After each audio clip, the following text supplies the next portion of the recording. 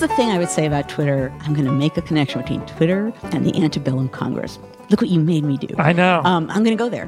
There's an anonymous document sent to the Speaker of the House in 1858, so again, right before the war. He's a Southerner, and he signs it a well-wisher. But what he says is, look, I'm writing you this because my people on my side of the house, if any of you Republicans throw any kind of missile in our direction, and by missile he means the wrong words, throw the wrong kind of missile and there's going to be bloodshed. I'm keeping my people from throwing missiles at you. Will you keep your side from throwing missiles at us? He's talking about words. And there's a constant dialogue in this period about, please be careful of your words. If you use the wrong words, you're going to drive people to do things because of emotion that they might not otherwise do. And once you cross that kind of a line, you're going to be in a dangerous place. So watch the way you're talking about things. And in that sense, that's a very Twittery kind of a logic. Whether you're doing it deliberately or whether there's some foreign nation beaming in and throwing that kind of language out there in one way or another, things are bouncing all over the place on Twitter, and some of that is deliberately inflammatory language. And words matter. They matter profoundly. Hi, you're listening to Keeping It Civil, a production of the School of Civic and Economic Thought and Leadership at Arizona State University. I'm your host, Duncan Mensch. In this podcast, I interview scholars, writers, and intellectuals about the American political tradition and the state of intellectual life in the United States. The point of the podcast is to have an intellectual exchange of political, civic, and social issues in American life. Many of the guests on the podcast are part of the school's speaker series, which invites both liberal progressives and conservative voices, which we feel are important for the advancement of civil and liberal education today. On today's podcast, I'll be speaking with Joanne Freeman, professor of history and American studies at Yale University. She is an expert on Alexander Hamilton, as well as an award-winning scholar of political violence. Her most recent book is The Field of Blood: Violence in Congress and the Road to Civil War. During the lead-up to the Civil War, hand-to-hand combat and acts of physical intimidation were common on the floors of Congress. Loaded guns were not only present amongst elected officials during sessions of Congress, but worse, many congressmen felt compelled to arm themselves out of legitimate fears for their own safety. This tenuous environment might seem anathema to the way politics operate today. Perhaps, though, there are more parallels between the 1850s and the 2010s than we might like to admit. Joanne Freeman. I'm here with Joanne Freeman, who is a scholar of political violence. Is that an okay phrase? Yeah. Is that fair? Yeah, that is fair. Let me start out. Many people have heard of the notorious beating of Charles Sumner by Preston Brooks in 1856. But there were many other episodes of hand-to-hand combat, of dueling, of saber rattling, of congressmen pointing guns at each other. I was shocked when I read these things. So was I when I was writing it. They seem unfathomable today. So what was the role of political bullying in the degradation of civil society in the United States prior to the Civil War? One important thing to realize is that the United States was a violent place. So it's not like the violence was just in Congress. Congress, I guess you could say, is a representative institution in many different ways, and this is one. Part of what was going on in the House and in the Senate, and the violence that I talk about in the book is on the floor of the House and the Senate, is partly reflective of what politics was like in that time period. But one of the things that I discovered early on in the project is Southerners, and this is a big, broad generalization that some historian out there will smack me over the head for making, but I'm going to make it anyway. Generally speaking, Southerners were more comfortable, they were more likely to be armed in Congress, they were more comfortable with man-to-man violence than Northerners were, and they were definitely more comfortable with dueling and threats of duel challenges. And so in Congress, Southerners were very aware of the fact that that gave them an advantage on the floor, that they could be intimidating, that they could be threatening, that they could basically intimidate a good many Northerners into backing down when it was convenient for Southerners to have a Northerner back down. And some of what the book, The Field of Blood, talks about is the way in which Southerners were strategically using bullying and violence and threats and weapons to manipulate debate and get their way. I found the whole thing just illuminating on so many levels. It gave me a different perspective on the era leading up to the Civil War that I hadn't known before. One of the things you said, you were kind of alluding to it just now, but it's also in the book. Even though there was a great deal of man-to-man threats, and this I'm quoting from you here, Congress at this time did not dissolve into a den of furies. Congress abided by informal rules of combat. They kept fighting fair, though like the terms of the Union, as a whole, these customs skewed Southern. Similar to what you were saying there before, it seems to me like this Southern bullying, this Southern intimidation pervaded it. Almost the Northerners had to abide by it and even maybe participated on some level, even if they didn't want to. And that quote gets at a tricky balance, which is the Southerners aren't trying to destroy Congress. They're trying to manipulate it to get what they want. So if what they're doing goes too far, they're not going to get what they want. And so I think for people to buy into Congress as an institution, whether you were in Congress or whether you were an American watching what was going on in Congress, it had to feel on some level fair. So, and this I know is totally counterintuitive, but there were kind of rules of fair fighting that, if they felt that it was fair, people would sort of allow it to go on, even though it doesn't sound at all fair if a Southerner is armed and a Northerner isn't. But no, that doesn't sound very fair. But let me give you an example. There's an incident in which there was a fellow writing a letter to somebody, and he talks about looking up and seeing a stranger on the floor standing in front of a fellow congressman, a Northern congressman, looking angry, the stranger, with his fist clenched, right? And so he thinks, oh, that doesn't look really good, but he writes this all in his wonderful letter. He says, well... That's lucky. As for a historian, this is a gem. Oh, so many of those. In the course of writing this book that I thought, oh, thank you so much for putting this down. He's one. So he says, well, my colleague is a bigger man than whoever the stranger is, so if they're going to fight, then my guy's probably fine. And he goes back to work, which tells you something, right? That tells you a lot about the culture of masculinity and everything else that's going on right there. So if there's a fight, I am going to be okay, is essentially what he's saying. My friend will take care of them. However, at a certain point, he looks up again, and he thinks he sees a flash of metal, which means a weapon. And he knows his friend doesn't have a weapon. So now it's not a fair fight anymore. If one man is armed and another isn't, it's not a fair fight. Sure. So he gets up and stands behind the stranger, ready to grab him if he reaches for the weapon. But as long as he didn't reach for the weapon, it was a fair fight, and he was going to stand back and let it play out. Right, exactly. So it sounds insane, but they're trying... Well, but this was the logic at the time, right? Well, right. I mean, and it did have to do with manliness, right? Because again, all of this sounds counterintuitive. It doesn't seem like you could say a bully is someone who's behaving by rules, but they were. No one wanted to look like a thug. They just wanted... Even though, of course, today, any of this would make you look like a thug. A fifth of this would make you look like a thug. But in the 1830s and 1840s and 1850s, it didn't so much. It was the imbalance of power in Congress. And so here's an important part of that, too, is that for a while, the political parties balanced that imbalance out. Both parties have Southerners and Northerners, right? So it particularly feels like a fair fight if both sides have sort of...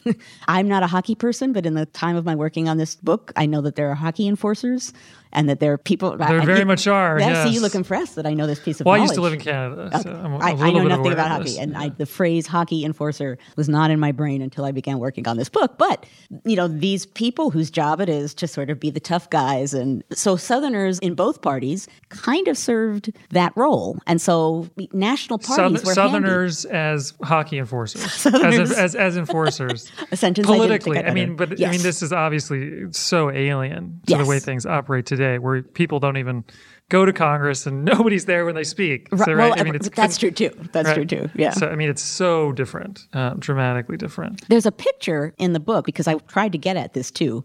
And just as you're saying, nowadays we expect a big empty room and like one guy sort of standing off in the corner pontificating at a camera or something. And our image, I think, of Congress in the 1830s and 1840s, and we think of like Henry Clay and Daniel Webster and these guys and the black frock coats sort of holding forth. And the images, I think, that are in textbooks show these very formal guys who are... Well, I found an image drawn at the time of what the House really was like in the 1840s, 1850s. Okay. It's a packed room. They're talking on the margins. They're yucking it up. They're smoking, for sure. It's spitting tobacco, right? Oh, there's a lot of spitting tobacco. Yeah, it's a busy, buzzing, kind of rude, very tobacco-juiced... It's not what our image of what Congress would be like in the 19th century. Yes, they were very horrible. But it almost sounds like there was blood mixed in with the tobacco. Probably, I guess there might have been some. Yeah. I mean, again, they're not trying to kill each other. They're just trying to get what they want.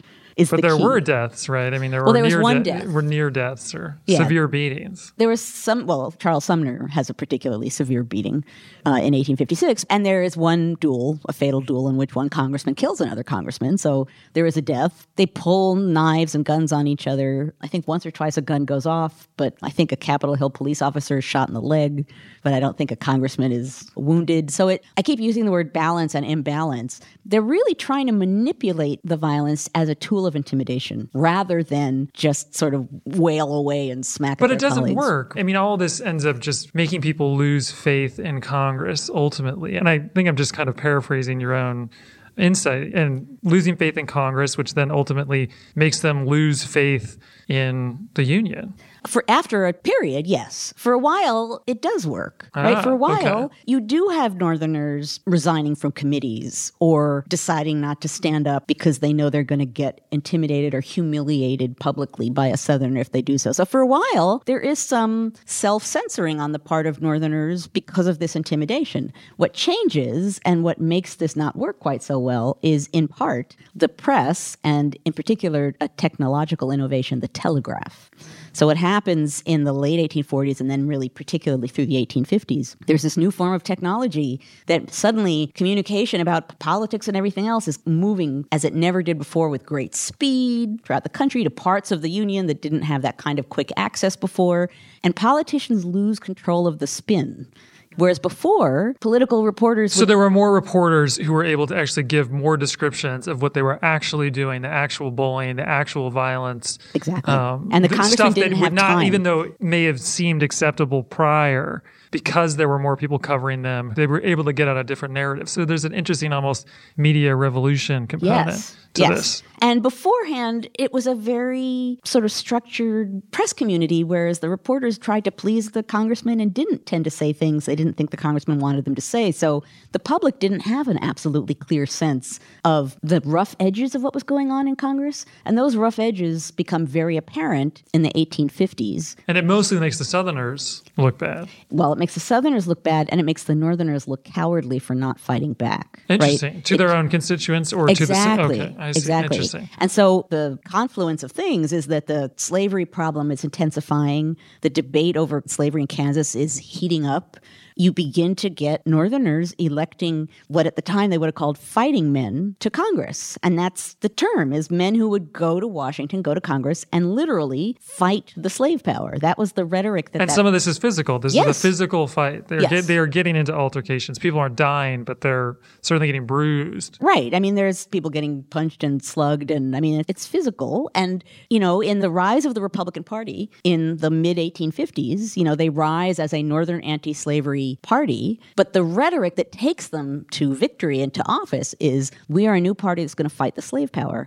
And I think before this book, people didn't quite realize the degree to which that there was a literal meaning of that in Congress, that these guys again and again, these Republicans in Congress would stand up and say, we're a different kind of Northerner. You think you know what you can do. So what is the relationship between this and the death of the Whigs? So you end up having national parties splinter under the pressure of the slavery problem. And so, the Whigs go, you kind of have a little clustering of other parties kind of trying to find their way into being in that mix. The Republican Party is part of what fills that space, but it is an explicitly anti-slavery Northern party, and that's something that you didn't have before. But it's interesting, the point that you were making, though, about these fighting men. I mean, now, I'm no expert on the Whigs, but my impression of the Whigs is not one of fighting men. That this is not something that the Whigs had a good time, or excuse me, an easy time producing. There were Southern Whig fighting men. Oh, there were? There were. A long time ago, I gave a lecture about this book very early in the project, and I was in front of an audience of scholars, Civil War scholars, and someone asked that very question, basically, a senior scholar. It's like, well, surely these bullies and people, like, they're all Democrats, right? They're not Whigs. And I was like, oh, no, there were Whig bullies too. And but how many of them, though? I guess I'm trying to see whether or not there's any truth to what I'm saying. Well, and obviously I'm speculating to yeah, large degree. I can't give you numbers. I can't count. But the fact of the matter is, we tend to think of the Whigs as like this law and order, civilized, sometimes anti-slavery folk. But the fact of the matter is, in the mix in Washington, there were Whigs who were playing a rough game too. Interesting. Well, it's not entirely how I think of the Whigs. I think of the Whigs almost as proto-progressives. Oh, interesting. That's how I tend to think of them. I guess that's true in some ways. When I mean progressives, I don't mean contemporary progressives. I mean progressives of the original late 19th century, early 20th century progressives. And so I think of them as the precursor to that. That's my analysis of them. So when I think of that, I don't think of strong fighting men. It's not. But there's two, I'd say, progressive in policy and progressive in somehow being rising above the culture of your time. And I'd say the former might be true, but the latter not necessarily so much. Okay, explain that a little bit more. Well, I mean, if you're calling them progressive and these are people who I didn't necessarily use that as a compliment. No. Well, but there's a tinge to that has modern, right? Is that how you're thinking? Not necessarily. No, I mean more in the sense of the Whigs were certainly for a level of governmental intervention, and they were more urban. I think those are both fair to say. Certainly even though urban is a strange term when you're thinking of 1840s, right? Because there weren't really cities, at least not the way we think of them now. But I think it's fair to say both of those things, that they certainly were for more government intervention. They were certainly for more government intervention on an economic sense, which, this country's always had a very tenuous relationship with. And so that obviously had some role in their decline. But then I definitely think of them as being a little bit more genteel and more urban. I would say some of them were more genteel, but even the ones who were more genteel, let's look at John Quincy Adams, right? He's a definite Whig. He's, former president, goes back to Congress after his presidency, to the House, not even to the Senate. And certainly he's a Whig in his principles and in his political beliefs. John Quincy Adams knew, because he was an ex-president, he was the son of a founder, and he was an elderly fellow when he went back to Congress. On all three counts, you weren't going to slug John Quincy Adams. And he knew it. And he used that to basically bully people in favor for his policy. So he became a really anti-slavery bully. A literal sense, the physical sense that we were talking about before, or are we talking intellectual bullying? Well, not quite physical. I don't think John Quincy Adams was going to slug you in your face. But he would say outrageously insulting things to the Southerners and then basically do a version And they didn't do anything. Even more than that. He would be like, bring it. So I should describe to our listeners what you're doing. You're holding your hands out bring it. and actually physically saying, come and get me. Pretty much, and curling your fingers, saying, come at me. Bring it on. Yeah, bring it on. Yeah, he gave the 19th century version of Bring It On. There's even an incident in which there's a Virginia congressman named Henry Wise, who's my most frequent fighter, I think, of all my fighters. And there's a point at which he stands up and he is itching to slug Adams and knows he can't. And he says something along the lines of, if you weren't who you are, you'd feel more than the power of my words. And Adams writes in his diary that night, today Henry Wise threatened to kill me in Congress today, right? So that undertone is there, but Adams is an 80-year-old genteel Whig who knows very much how to get in the mix and use the fact that you can't beat him as a way to give him a right to say whatever the heck he wants to say during debate. And he does. He's a really effective anti-slavery advocate because of who he is. All of this opens up a new picture to the whole experience. So I study a little bit of nativism of the same era. And so one of the things that was interesting in your book, you mentioned a little bit about the nativist gangs. There's a passage, I think it's in the introduction, where you say something about an episode in Kansas where these gangs called the Plug Uglies and the Chunkers. Oh, in Washington. Yeah. The Plug Uglies. Oh, I thought it was in Kansas. No, it's in Washington during an election. Okay. And they're attacking voters. Yeah, at the polls. But there was a lot of this. I mean, this is an unknown piece of the American experience, that there was a lot of nativists accosting, especially immigrants, at the polls. And most of these immigrants were white. In fact, almost 99% of them were white. They were Germans and they were Irish. So this is a part of my work. I thought it was interesting that as I was reading through your work, I thought you were at some point going to make some kind of comparisons between this white-on-white nativist violence of the know-nothings and then the white-on-white violence of the Southerners and the Northerners. But it didn't happen, which is not to say that you're wrong to make it, because, hey, you might have just opened up a window for me. But run with it. Right, exactly. But, I mean, do you see any similarities in the way both of these groups operated? So the Know Nothings were a street gang on some level. I mean, they were more than this. Was there any kind of connection to the abolitionists and anti-abolitionists? Well, or beyond Congress, outside of Congress? I would say that a big difference between the gang violence and the other kinds of violence that I'm talking about is the nativist violence. The underlying message there is that whoever it is that they're attacking has no right to, what they're asserting is that you don't have a right, you shouldn't be here voting and taking part. Whereas the kind of violence I'm talking about in Congress, the Southerners aren't saying you Northerners don't have a right to be here. The Southerners are basically saying, if you know what's good for you, you'll shut up and sit down, because if you don't do that, I'm going to humiliate you in front of the eyes of the country, so think it over. No one wants to dissolve Congress. They just want what they want in the way that they want it. A lot of what the book shows up until the 1850s is this sort of pseudo system in which you have their words, fighting men and non-combatants, that's their terms,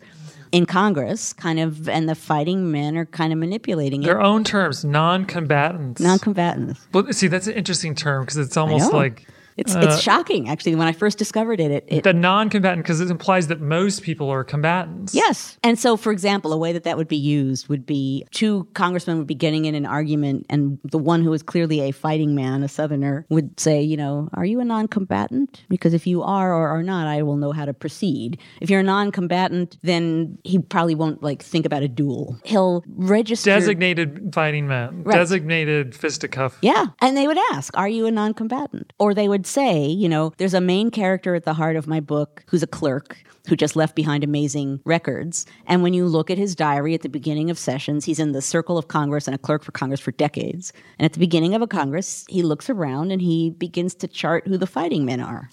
And even during a session of Congress, he'll be like, oh, well, so-and-so's a fighting man, but his arm is in a sling, so he's not going to be a very effective fighting man. So now I don't know what's going to happen. So that's part of charting the dynamics of the floor, is building that kind of logic. It's amazing. I mean, astounding logic, because it's such honor culture, but obviously brutal at the same time. This old Southern codes of conduct where it's okay to literally murder somebody in a duel, but at the same time, we have to designate... As long as you're following the rules. As long as they've designated themselves as open to be murdered. Well, exactly. Essentially. It's a fair fight. They're following the rules, both sides.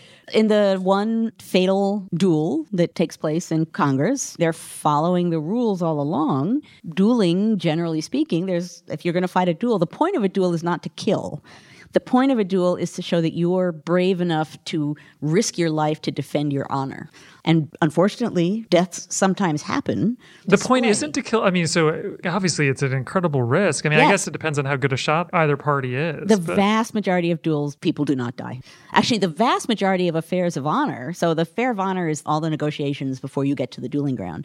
And the vast majority of affairs of honor, they negotiate their way out. How so? How do you negotiate your way out of it? They pass letters back and forth, and one man will say, how dare you say this about me? I am ready to fight. And the other one will say, well, my friend will visit your friend, and then the two friends negotiate some kind of an apology. This is what 8-year-olds do. My dad can beat up your dad, and my dad's friends can beat up your dad, and then usually dads don't get involved. So, but I mean, so is it just somebody who eventually somebody insults somebody enough that they back down, or no? It's why the rules are so important. I mean, for example, a typical affair of honor would be someone says something. Let's say even a congressional one. Someone in Congress says something insulting about somebody else. The person who feels insulted leaves the room, and later on, someone comes back bearing a note from the guy who feels insulted and hands it to the guy who did the insulting.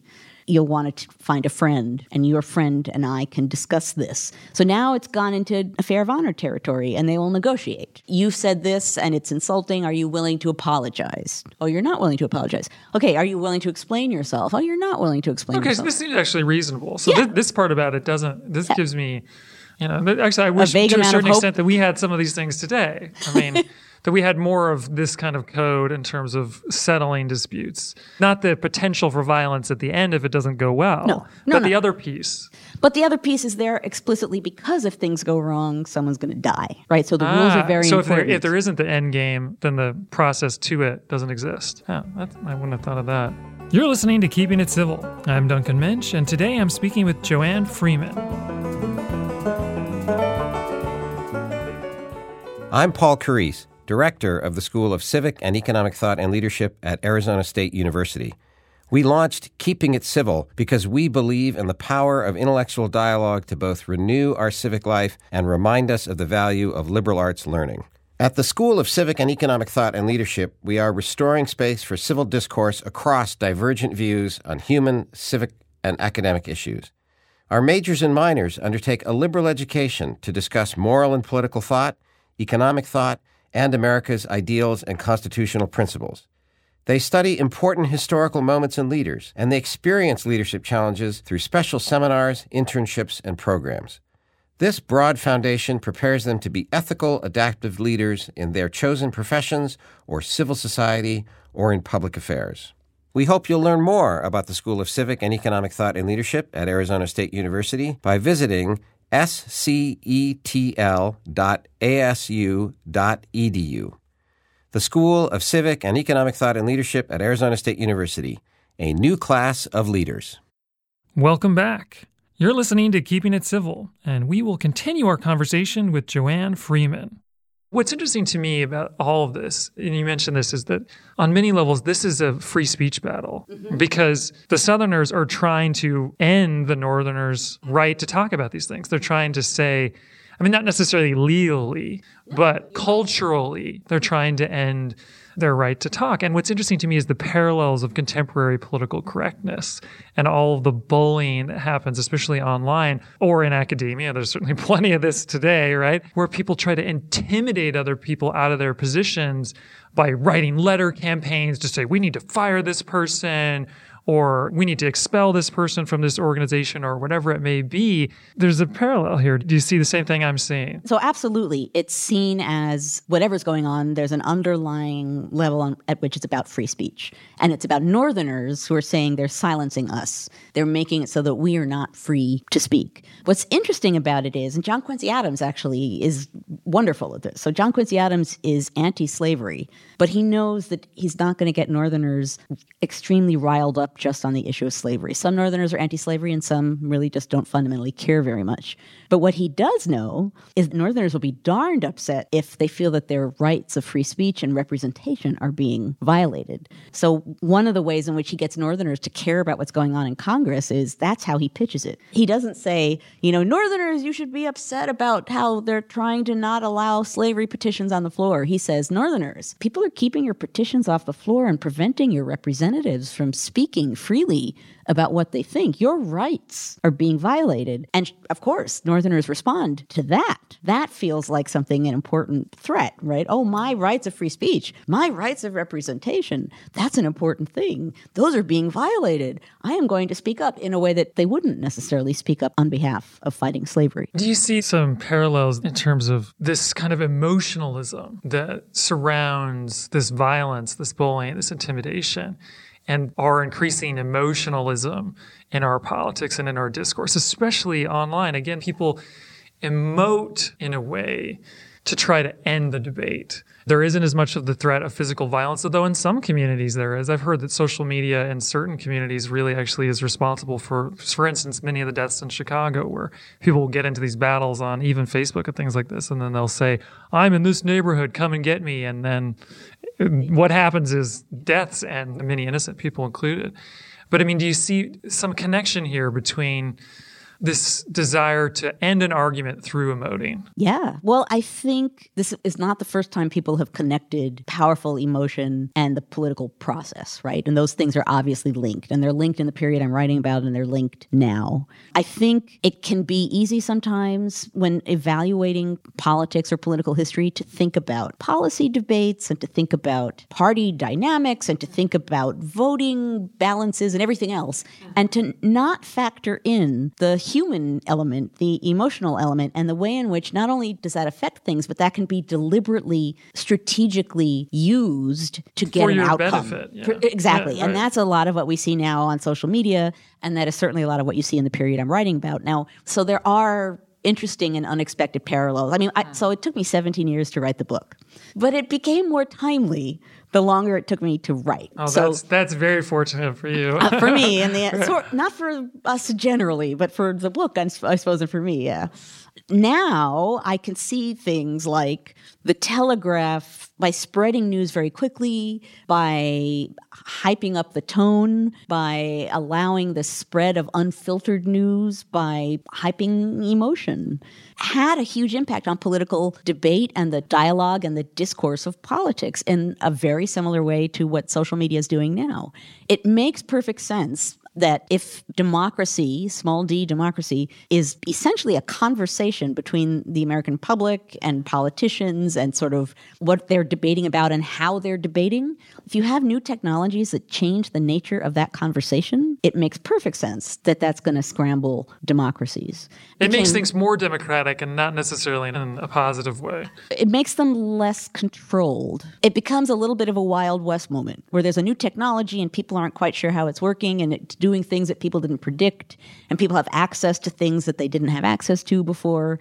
And the Telegraph and social media have a very similar impact right, that way. But it's interesting, though, because in my assessment, and I would imagine you agree, and if you don't, go ahead and say something, but that the Telegraph ended up being a positive development for democracy because it ended up broadcasting how truly inappropriate this Southern behavior was. Whereas social media has probably not ended up being a positive development for democracy because it's allowed this incredible spread of probably nefarious information and allowed people to silo themselves even more than they were prior and then try to shout down certain voices, as we were alluding to earlier, just through emoting. But you're skipping an important step here as far as the Civil War era goes. So the Telegraph ultimately is something that reveals things. There's that pesky Civil War that happens as the Telegraph is revealing what's going on. What you end up with, pesky Civil War. Pesky Civil War. Well, you end up with a nation watching for the first time what's going on in Washington. Northerners begin to send guns to their congressmen in the mail. Here you go. We can see what's happening in Washington. There's an incident I found in a newspaper in the late 1850s, and it was like a side note. You know, it's a shocking story, but I remember it was unimportant in the newspaper. And it describes a Massachusetts congressman, and he's at a train station in Massachusetts. He's on his way back to Washington, and his constituents meet him at the train station and give him a parting gift, and it's a gun. And inscribed on the gun are the words "free speech." His constituents are literally telling this congressman, you go back to Washington and you fight for our rights of free speech. Take this gun. So, yes, the Telegraph is revealing things, but it's prompting a pretty aggressive and sometimes violent reaction. I see. So in this sense, there's very much probably a dramatic parallel. And one of the things that I think is interesting, it came to me as I was reading your work, and you hear more people talk about this, is that we might be marching on some level to a second Civil War. Yeah, I'm not going there, but you do hear people murmuring about it. I think it's worth contemplating to a certain extent. Certainly the degradation of our civil discourse and people's inability to really have calm discussions, measured discussions about issues without resorting to aggressive name calling. Now, no, they're not shooting each other, and I don't even think we can say for sure that people aren't mailing guns to Congress with free speech written on them, because it wouldn't totally surprise me that might happen, and probably wouldn't get through the mail these days. But still, civil discourse has eroded. I can tell from the look on your face to a certain extent that you don't think that there's any possibility that we're headed in the same direction. Well, I don't make that instant parallel. And it's tempting to. I understand why it's tempting to. And now, in the last week, people are, because of the recent incident that happened with this fellow who was plotting this attack on journalists and Democratic politicians. And he, at some point, was talking about Civil War. So, I suppose I'm not saying ha ha ha and laughing my way out of it, but I'm also not saying, I suppose I've had to think about it a lot. The book I wrote is about extreme polarized politics, technologies full of conspiracy theories making politics even more extreme, disintegrating national political parties, distrust in national institutions of government, distrust of Americans in each other. I see a lot of parallels. Right, I mean, exactly. It's pretty hard for me not to think. No, there are a lot of... You're not dissuading me. No. Well, that's the first half of my statement, right? So, yeah. So there are a lot of similarities. But, there's a point towards the end of the book, yet another one of these remarkable... There are 2 or 3 remarkable documents that kind of just show you that moment, and that's a different moment from our moment. There's people, by the last 2 years before the Civil War, everyone in Congress is armed. Like everyone in Congress is armed. They have guns, they have knives. And what's striking about it, even then, is they're armed not because they're eager to gun down the other side. They're armed because they're not sure what the other side's going to do to them.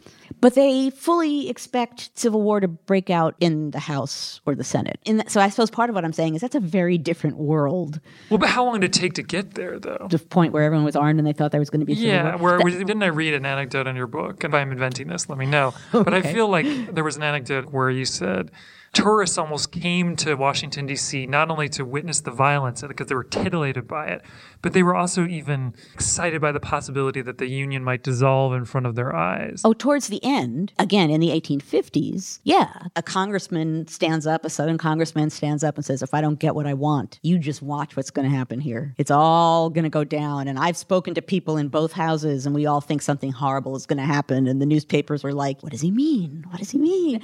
I found a letter from a North Carolina congressman to his wife, and he talks about the crowds of people coming to Washington to see the shootout in the House because it's all going to go down, and people expect it that something like that is going to happen. But so how quickly did it escalate to the point where obviously there was this great tension, and there was physical tension, physical bullying, physical violence. But then when did it cross the point where most people really knew that civil war was going to take place? How long, from the beginning of that kind of tension to the point where it was a precipice and that everybody kind of felt that it was going to happen? I think it's very hard to put your finger on a moment where people are like, oh, darn, I guess we're going to have a civil war. You know what I mean? I think they think it's not going to happen. So like the main character of my book, or the sort of guide, right? His name is Benjamin Brown French, this clerk. The reason why he's at the center of the book is because at the beginning of the book, he comes to Washington and he's what would have been called a dough-faced Democrat. You know, he would do anything to appease the South, hold the Union together, promote his party. Whatever he can do to please Southerners, he's going to do it. And by the end of the book, he goes out to buy a gun in case he needs to shoot Southerners, right? So my thought was, okay, if I can take my reader from point A to point B, and you can understand how the guy who starts out that way ends up being a guy who's armed and ready to shoot, that's going to show you something different about the coming of the Civil War. So even he, at a very late moment, he's kind of shocked that there's like people are seceding, states are seceding from the Union. He doesn't assume there's going to be a war. He assumes, well, secession, and maybe they'll come back, or maybe they won't. I don't know. He's prepared. He's talking a lot about like, well, if there's going to be fighting, we're going to fight. But I don't think he's assuming that there's going to be a big civil war. To me, that I think kind of reinforces this notion. There's something could happen in the sense because there's obviously been escalating tension. Yes. And that's been escalating over the last, you could really even chart it from the 1970s. And the culture war has been escalating. Sometimes it seems like it's escalating and sometimes it seems like it calms down and then it rises back up. And I think to a certain extent, maybe we're all kind of lulled to the fact that maybe it is serious. If there was a second Trump presidency, I'm not sure I'm not going I agree there. with you. I'm so not going there. But I guess what I'm saying is, ironically, you're talking about people now saying, ooh, I don't know, civil war. And I'm saying before the actual Civil War, that's not what they were doing. They were saying, ooh, I don't know what's happening. The Union is maybe going to dissolve. They'll probably be right back. I don't know. Whatever. The Union will be right back. Sooner or later. You know, like So French. they thought that when these tensions were leading up to the war, that they would simmer down and wouldn't quite go to war, or that maybe they would go to a brief war and then they thought the South would secede and realize what a terrible mistake they made and then plead to come back. Or certainly that's what Benjamin Brown French thinks, right? He's like, we're ready to fight. If they want to fight, we'll fight. But the fact of the matter is they're going to see this as a big mistake and they're going to be back in no time because they're being stupid. They really are going to survive on their own. No, they're not going to survive on their own. So it's really hard looking back to not assume what's coming is what's coming, but right to see retroactive continuity, especially with the Civil War, right? And that was a challenge for me in writing the book. What I wanted to understand was their mindset, and what that means is they don't know a war is coming. So try doing that, right? Putting the Civil War out of your head. It's like, sure, yeah, that's war? very difficult. What war? Is there a war? And that's one of the difficulties of doing history is.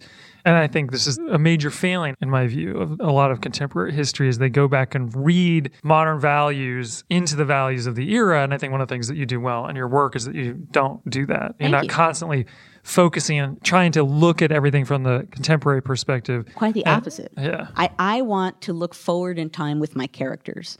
A lot of what I do as a historian and everything I do is try to look through the eyes to the degree that I can of the people who are there and understand why they do what they do. And my interest in violence is partly because seemingly violent acts don't seem logical on a certain level, right? Violent acts, why would someone fight a duel? What's the logic of that? But yes, we shall go to a field and shoot at each other. What does that accomplish? Why would any human being do that? And yet hundreds of elite folk in the late 18th and early 19th century did that. As a historian... And it seems barbaric from our perspective yes. today, but this was the logic at the time. Well, I could see precisely. plenty of feminist scholars looking at duels and just taking all kinds of critical theory approaches to it, but I don't know if that would really aid us in a great deal. The interesting part to me is, how did that make sense? Exactly. And that's precisely what this book too. How did it make sense to bring a knife or a gun into the House of Representatives? How did that make sense, right? Because it had a logic to it. And if you're doing that, you assume you're going to get something that you want. So I want to understand that dynamic. I want to understand what in that moment these people think they're going to get. The outcome, the fact that down the road things are going to turn pretty ugly, they don't know that.